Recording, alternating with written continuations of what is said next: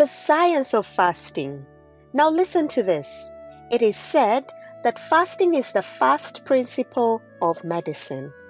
And I wonder, is it why Paracelsus said that fasting is the greatest remedy and is the physician within?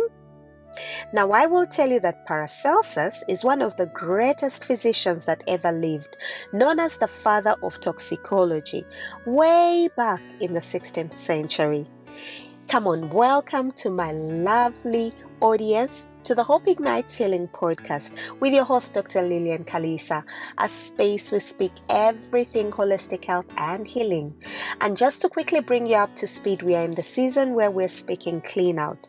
That is, we're cleaning out our minds, our bodies, and our spaces for holistic health and healing. And this week, we're speaking the science of fasting, taking off from where we started on the art of fasting in the last episode. This time, I especially find it intriguing what fasting has to do with mind health. Join me as we find out together. Now, limited documented research exists particularly about fasting and brain health. However, there are some studies here and there surrounding religious fasting that show that some worth mentioning results come from fasting and brain function during aging, as well as some mental health conditions. For now, I want us to start at brain function during aging. Here are the usual stories that your girl has prepared for you, but this time I must tell you it is science. So buckle up, hold on, and trust me to take you through this journey to the end. Now, particularly what we call intermittent fasting, and I'll explain this later, what this means, is reported to improve certain aspects of brain function as the body ages. For example, in mild cognitive impairment, which might be a new term to you, but I'll tell you, this is the stage where our memory declines with aging. That's just before getting into the diseased one called dementia. That is more common. So mild cognitive impairment is the pre-dementia state that is reversible, unlike dementia, which is irreversible. So a scientific study was done involving 3 sets of individuals that were 60 years and above having this mild cognitive impairment, and these were followed up and assessed for over 3 years. So the first group underwent intermittent fasting every twice a week from sunrise to sunset as part of a religious practice. And the second group had less often than the first one, where they did maybe once a week or every other week, but some minimal pattern of intermittent fasting. And the third group did no fasting at all for the 3 years. Listen to the results. Almost 25% of people, that is quarter of the regularly fasting group, had no cognitive impairment by the end of the 3 years. Isn't that amazing? And listen, the ones that occasionally fasted, remember they did either once a week or every other week, had 14% reduction in cognitive impairment. They didn't have at all, 14%. And the ones that didn't fast at all, the value was less than 4% of them having cleared mild cognitive impairment. Now listen, in addition to those that fasted regularly, that is the fast group, 1, they performed better at their cognitive, that is thinking and processing tasks. Now hang on right there, I will come back to cognition. Second, this group lost more weight and improved their metabolic profile. That is basically the chemical changes happening to food and its benefits within the body. And thirdly, this regularly fasting group had additional social factors than their counterparts who fasted irregularly or didn't fast at all. Now, generally, the scientists were not too quick to pin these too good to be true results behind improvements to brain function. But come on, the positive results were clearly glaring at them. I will tell you because They stated biologically that they found that the ones that had had a regular fast had lower levels of MDA. Now, I will save you the process of what MDA is in full, but I will tell you that it's a chemical marker for oxidative states and eventual cell damage in our bodies, which is a major risk factor for many of the chronic illnesses in our bodies, and it's often said that these oxidative states are actually precursors to cancerous states. So these were found low in this population.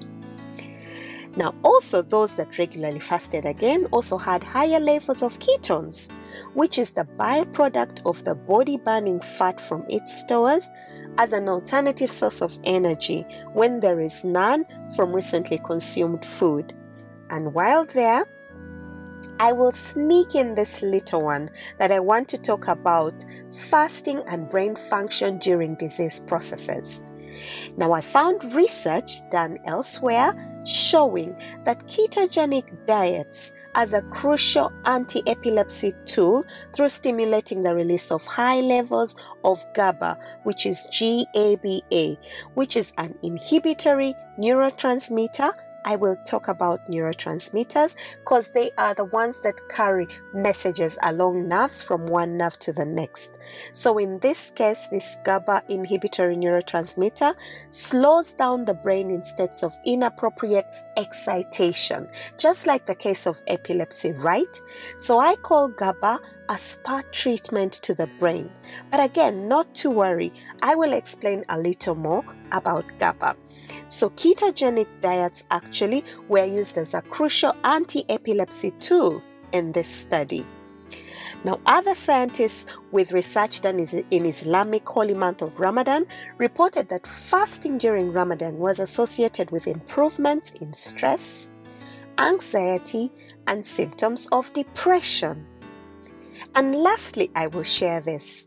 Research on animal models shows that intermittent fasting increases their ability, that is the animal's ability, to produce new brain cells.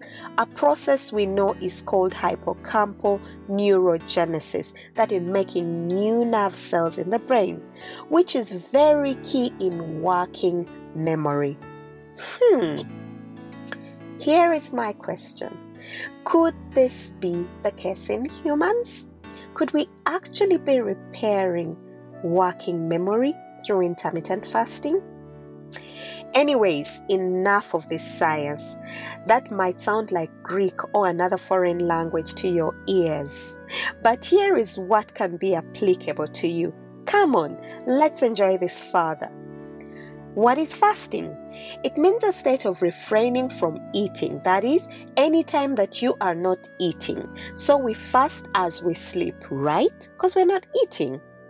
Often though, we are not fasting when we are awake and are missing out on the benefits because we are continuously eating through the times that we are awake through the day. Now, listen, our bodies were born to heal themselves and have their own healing power for mental health. In things like mental block through superseding the cognitive load, something that I've talked about in this space while we were talking brain dumping, that results into resultant depression, anxiety, to mention but a few. Our bodies are meant to naturally mentally repair. And then here I introduce the neurotransmitters, which are chemical substances produced at nerve ends that transit all information along a nerve. These are found in the gut and feed to the brain. Also, the brain has those that feed directly to the gut, and these particular ones are linked by a major nerve called the vagus nerve.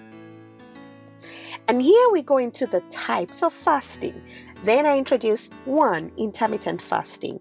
This is when you have a fasting schedule with a particular regular time that you choose to eat and when not to eat. For example, it could be 10 hours of eating and 12 hours of fasting.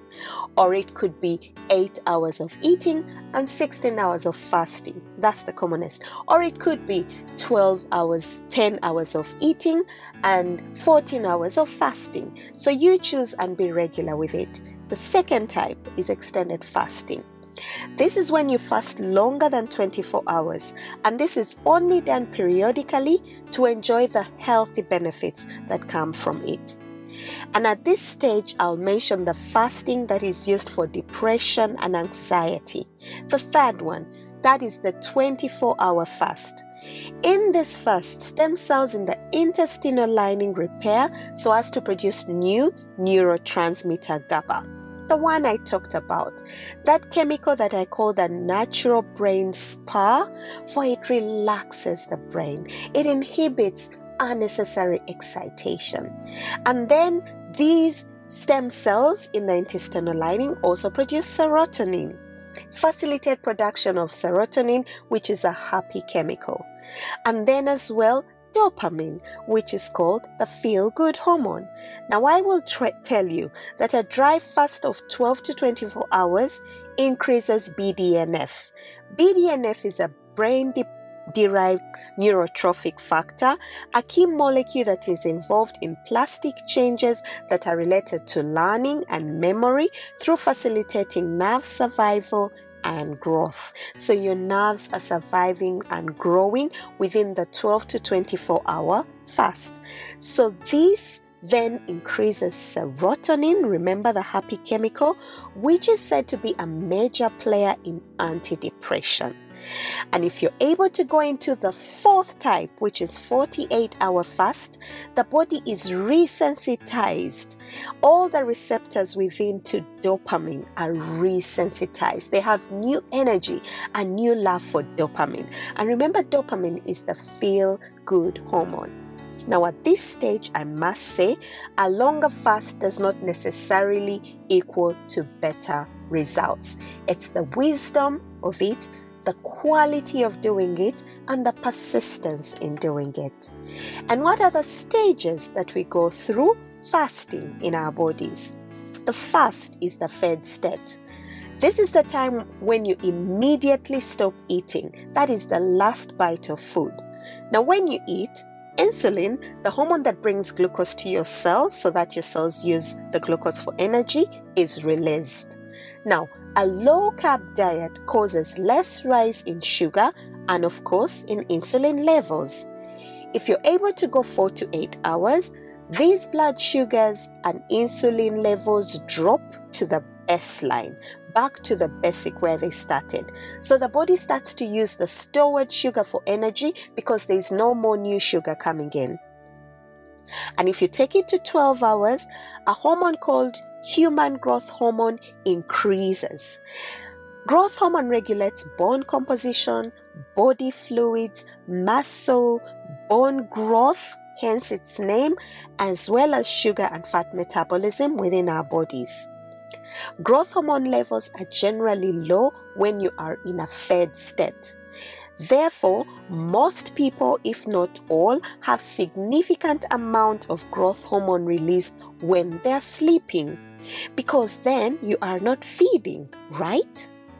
And that is why it is often said that babies grow as they sleep. Do we as well?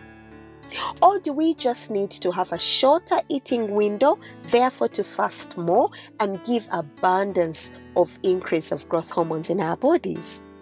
And if you're able to take it to 16 hours, stored glucose is running out.